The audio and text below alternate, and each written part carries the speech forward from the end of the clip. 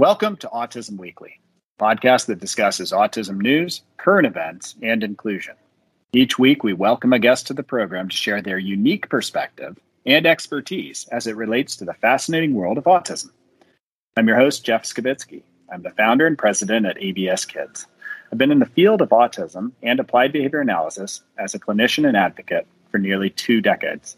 This week, we welcome Dr. Matt Broadhead to the podcast to talk with us about the importance of matching patient needs with providers. We'll talk about the broadness of ABA, yet the specificity of care. Every child with autism is so different, and each provider needs to think critically about the care that they are providing. Dr. Broadhead is an associate professor at Michigan State University and the research director of Michigan State University's Early Learning Institute. Dr. Broadhead has published over 40 peer-reviewed research articles on autism and behavior analysis. He's also the author of a workbook in behavior system analysis and ethical behavior, as well as practical ethics for effective treatment of autism spectrum disorders. Dr. Broadhead, welcome to the podcast. It's great to be here, and I look forward to talking with you today.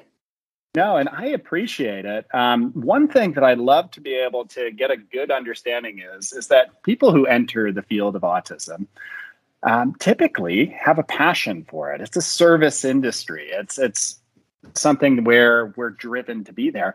What made you fall in love with autism or with the field of ABA in general?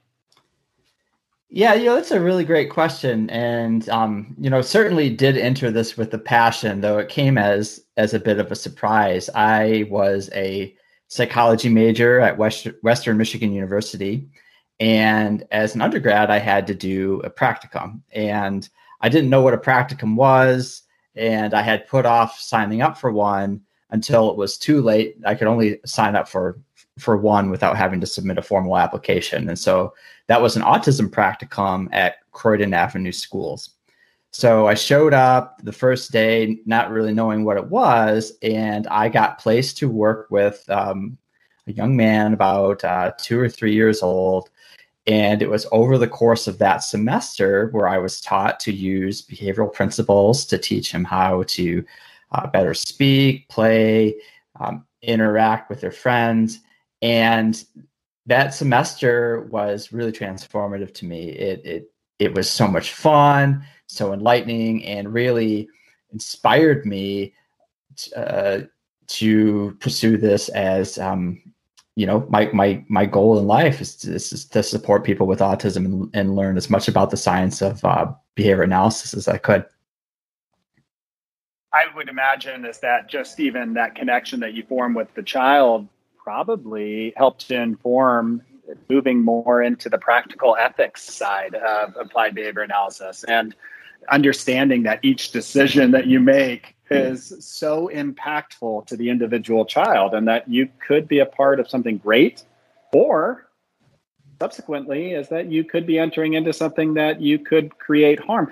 How did your interest in practical ethics come about, and where do you see that within ABA?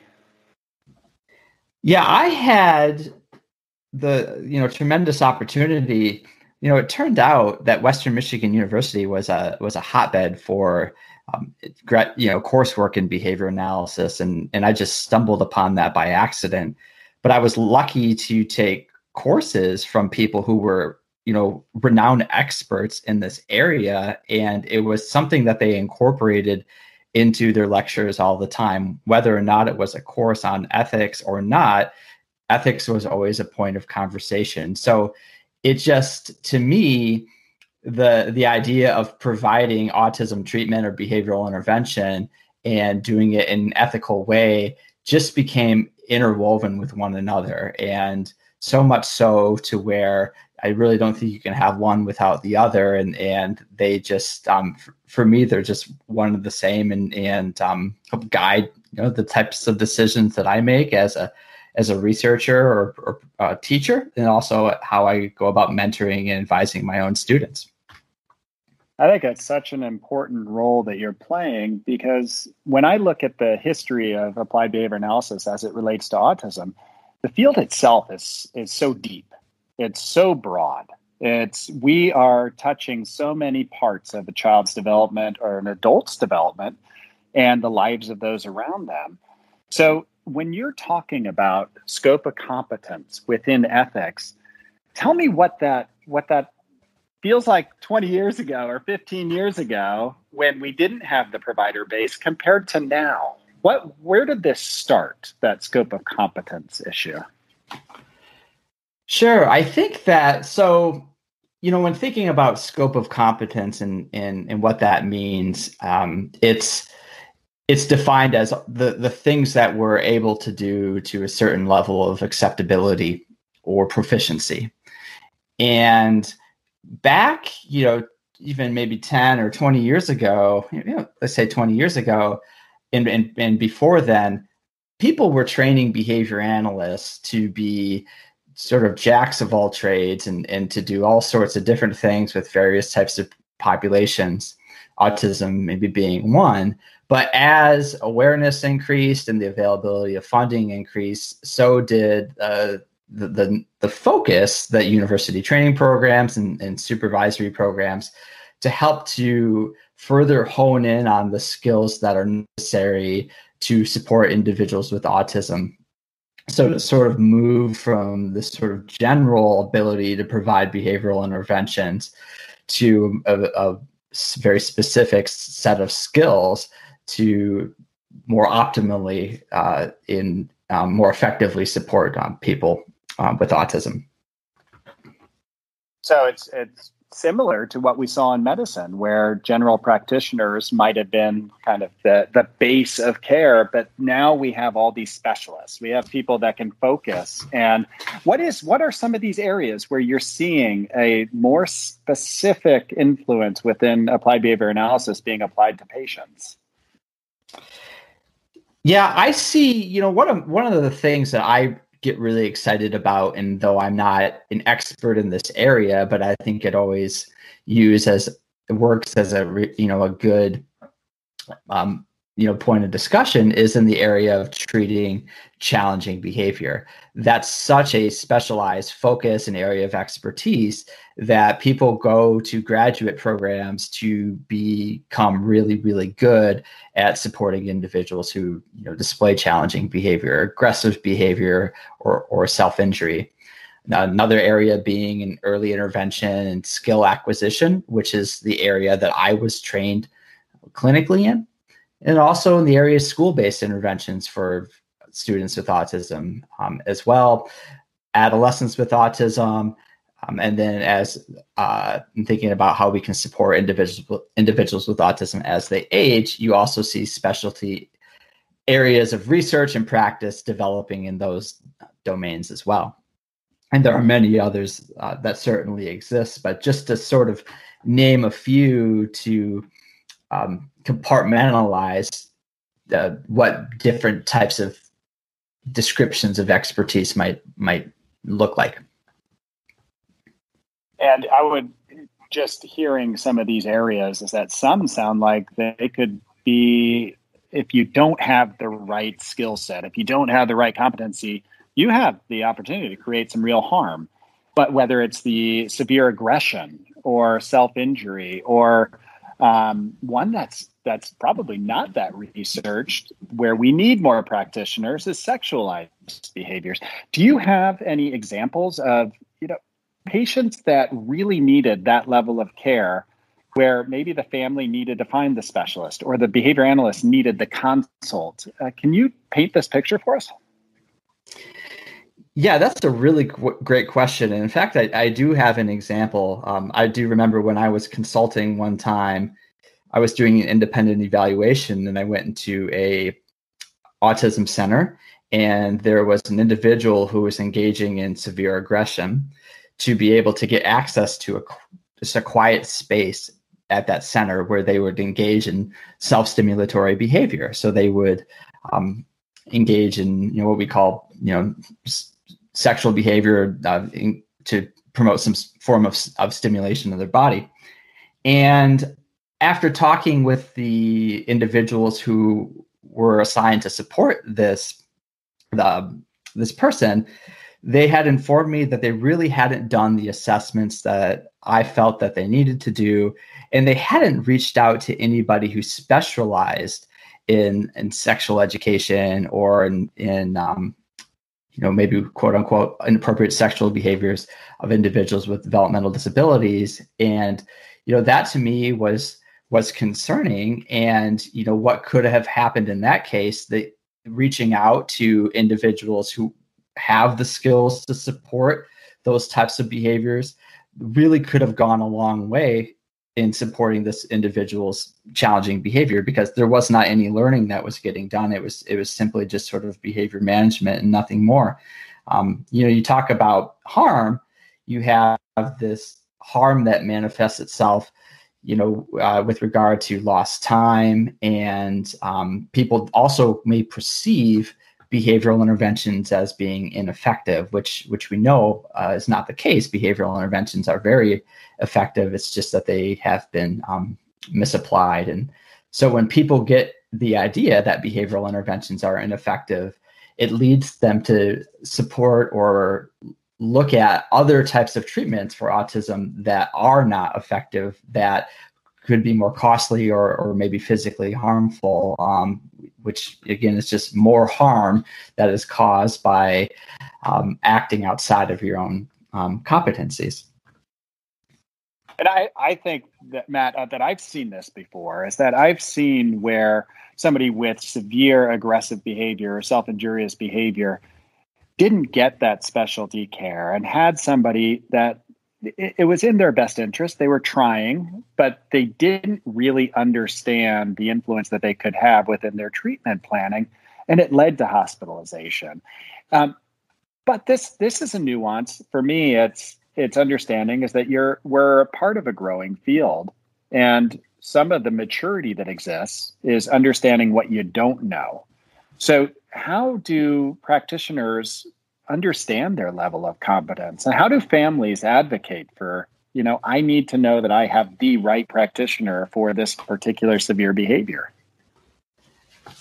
Yeah, that's a really great question. And to get at the practitioner question first, the role or the responsibility for identifying one's scope of competence falls on each and every single practitioner. There's no body that I'm aware of that points officially to what certain people are good at. So it's up to all of us to know our own strengths and weaknesses. So it requires a level of self-awareness and constant reflection and humility to be able to understand that. And it also requires organizational support to allow professionals to say, hey, I might need more development in this area.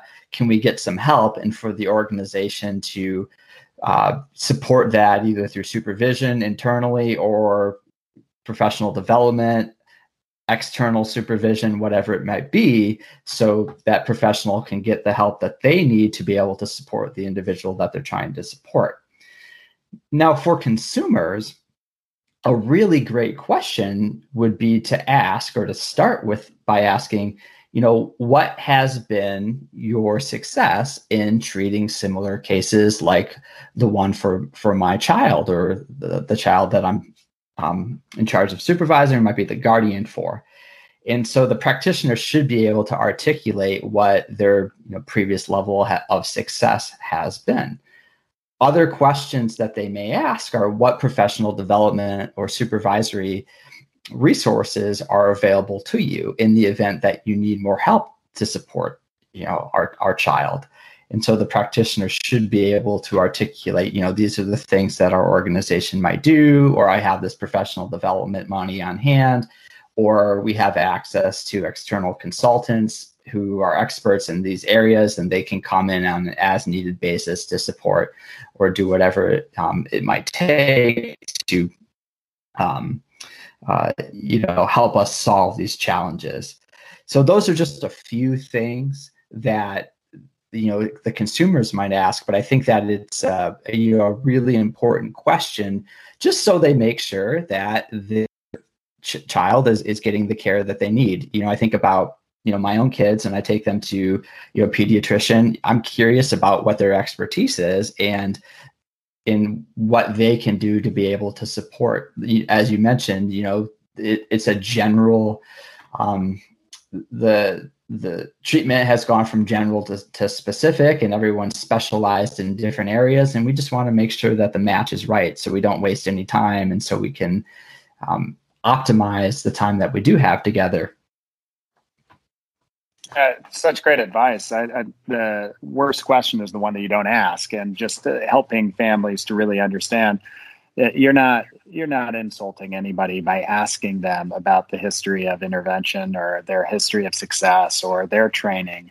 I would imagine it's very different for each one of these providers out there. Is that I've been lucky enough to be a part of an organization with thousands of clinicians and hundreds of BCBAs. So finding that network of resources is relatively easy. But I do understand is that finding that resource or finding that continued education for people who might not have such a network around them can be hard. Where can they turn to get more information on toileting, if that's the big issue that their child's working on, or on self-injurious behaviors, or on pica-like behaviors where a child is putting things constantly in their mouth and ingesting things that could be dangerous? Like, how do we build that competence? What are the resources that are available for behavior analysts? Jeff, the one thing that keeps coming to my mind is the infrastructure that has been built as a result of COVID. And, I'm not happy that we had this pandemic, and I don't think anybody is, but to be honest, it did bring about this infrastructure of remote interaction that we did not have once before. And that comes in the form of telehealth, teleconsultation, and also the number of conferences and customized continuing education activities that are online is just, it's grown exponentially over the last year or so. So when I look at that, I see ample opportunity for practitioners to be able to access expert resources. I also think about all of the special interest groups that exist and how those special interest groups in certain areas of autism intervention or just in behavior analysis in general contain experts who are on the front edge of research and practice in these areas that I know would be more than happy to field questions and point practitioners into the right direction about where they can go to get the information that they may need to best help their clients. Yeah, I think that we all need to feel like we can reach out to one another and be able to use each other as resources. Just reflecting back, I think it must have been 12, 13 years ago that I had a patient who was visually impaired and was also auditorily impaired, engaging in high levels of self-injurious behavior. And that's something that, you don't walk into a patient with those needs on a regular basis. So I had to consult with medicine. So their physician was involved. I had to consult with their psychiatrist to understand how their medication was going to be affecting them. What sort of outside competencies does a behavior analyst also need to understand that, I need to understand enough about these other disciplines if I have a child who's receiving a multitude of needs or cares, whether it's medical or physical or whatever it might be, to build competency. Do you have examples? When I think about that question, I come back to the network of people around you. And one example in my life that comes to mind. So when the pandemic came and hit, we started a program where we provided free telehealth support to caregivers of people with autism within the state of Michigan. And we had cases that would come up every once in a while where we would really be puzzled. And, I have a PhD, and, that on paper grants a lot of authority, but really there's so much that I don't know. But what's important is to understand that you don't know something and to understand where you might go to get the help that you need. So, I would call up friends who were specialists in these areas of concern that we were facing and really pick their brain and get their advice on things. And you can bet that they may call me sometimes too and get my advice on certain issues there as well. And so we have a reciprocal relationship, mutually beneficial relationship there to where we can support each other, do it in a confidential way that obviously respects the, the rights of the clients that we're serving. But again, I keep on coming back to this idea of recognition of what you don't know and being willing to say, I don't understand it, I need to know more, and that there's nothing wrong with that. And in fact, there's so much to be celebrated about that level of humility, because by doing that, you are better serving the people, the clients that you've set out to serve and protect their health and safety. You're painting a wonderful picture of the need for us to really emphasize professional maturity, and having that as part of the training program for clinicians to really understand how to benefit one another, how to be collaborative, how to reach out to be able to utilize that resource. What happens if a parent is out there and they don't feel like somebody is acting within their scope of competence and they feel nervous about what's happening with their program? What do you suggest in that situation to a family or to a parent? That's a really great question. And I, my first suggestion to a family would be, if you feel that something isn't right, trust your gut. And those are very valid feelings, and they are certainly worth pursuing if you believe that is the case. So you might start by asking questions and ensuring, hey, is this something that we might be trained to do? Do you have any support that you might have to be able to access? And, hearing out and getting information from the professionals that you might be working with, but also documenting those conversations that you may have as well. Hopefully the situation might be remediated and things get better. But if the professional that you're working with is dismissive, or they do things that you might think are negligent, by documenting that information, should the need arise that you need to report them to the credentialing body or licensing board, then you would have that information. Now, I'm not suggesting that the sense or hint of something happening is grounds to report somebody, but this is about protecting the client and the parent doing the due diligence to be able to do that. And so, if another option is to, look out and see if there might be other providers in the area that might be better suited to be able to support that person. And the fact of the matter is that people's needs change. And it could be the case that you start off with one provider and things are going very well, and the needs change, and it turns out that provider just isn't suited anymore to support that person, and they might need to switch to somebody else. And that's certainly okay. And in those cases, I would hope that the providers would be supportive of that and recognize that too, and facilitate a transition that was supportive and non-disruptive.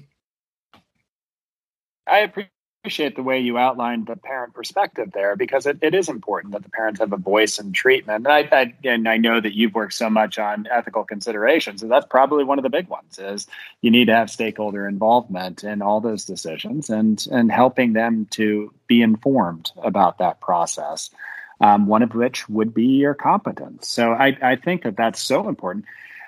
I want to give our listeners the chance to understand what other resources are out there, or how they can make sure that they're following ethical decision-making models. Some of those resources are your own books, so please tell us a little bit about how to get those. But what other resources do you recommend? Sure. So I have written a few books, and just as disclosure, I do receive financial compensation for their sales, just to be transparent. But we wrote a book called Practical Ethics for Effective Treatment of Autism Spectrum Disorder, and it is published by Academic Press, and you can find it on any major book distributor. I'm not endorsing Amazon by any means, but it is available there. And it's meant to sort of describe some of the core philosophical values that might guide decision making and ethics. And we also talk about interdisciplinary collaboration, evidence-based practice, and also scope of competence in that book. And though, those might read or sound like, high-level topics, I mean, they are very important. We've written it in a way that we feel is consumable and approachable, and that's the feedback that we've received from our readers. The other book, the workbook that I've written, is about behavioral systems and ethical behavior, and that really is more for the practicing professional who is looking to build strength within their organization to ensure that their employees are doing the right things at the right times. And so, though it might be of interest to a parent, I think more so an interest to a practitioner who might be thinking, hey, I really want to improve ethical behavior in my organization, but I don't know where to start. The workbook is meant to be able to do that. Now, if people are still interested in learning more or want to learn more, you really have been impressed with a lot of the journal articles that have been published in the journal Behavior Analysis and Practice. There's been a lot of great papers on ethics in behavior analysis in that journal, many of which are autism focused. And again, they're written for master's or PhD level professionals, but I think that the journal does a good job of communicating things in an easy to digest manner. And so if parents ever want to look into any of that information, but they don't want to pay for the journal article, which I certainly do not blame them for, there's information at the bottom of every article page that shows how they can contact the lead author. And I guarantee that you send them an email and ask them for a copy of the article, they will be more than happy to share it with you. I get requests like that from time to time, and I'm just excited that people are interested, and I'm always really happy to share access to that. The other thing too is I would certainly, recommend becoming, involved in parent groups and also with the learning more from your local ABA agencies or other autism treatment agencies, what they're doing to support ethical behavior at the local level, because they might have things too that they are doing within their organization or within the community that could be helpful or interesting to those parents there as well. I think that all of those resources sound like very valuable sources. I'm actually, as you were talking about the systems-based and the organizational-based ethics, I think that that's one that every clinician should take a look at and really understand. On the clinician level, do you have words of advice for, it's such a growing field. You have, RBTs being certified, those are the registered behavior technicians being certified on a increasing basis. You have new BCBAs entering into the field and walking into a world where this job it's something that they have worked hard at, but doing the job is harder than understanding the job, I think, at times. The implementation of it is really challenging. What's your advice for them, for those that are listening to this podcast? My advice would be to, you can't solve every problem and tackle everything at one time. And I would, it's always been my experience that to start small and be effective than to go all in and be ineffective. And that just sort of might shake your confidence. And so, approach supporting your RBTs or supervisees in the same analytical way that you would support your clients with autism. Use the same commitment to operational definitions, data collection, data analysis, program revision for your employees as you would for your clients. And again, interventions with our clients need revision and change and constant attention, and they also do for our employees. And so just to, maintain care to those ideas and also awareness of what your time allows you to be able to do. You have an entire career to save the world, and it is certainly not a sprint. It's a marathon, so to speak. So take it easy but take it.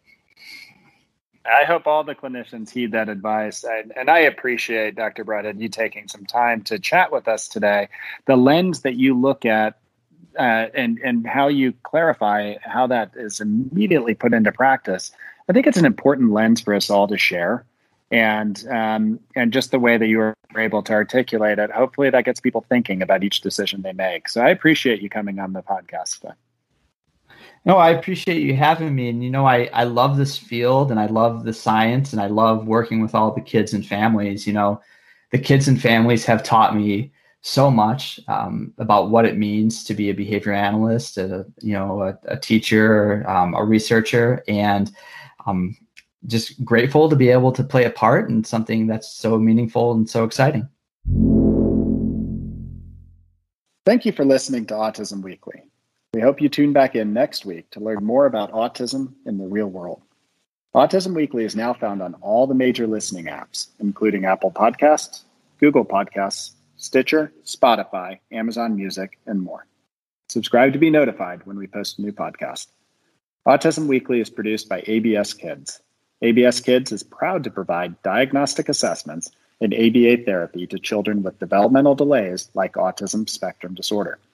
You can learn more about ABS Kids and the Autism Weekly podcast by visiting abskids.com. Thanks for tuning in. See you again next week.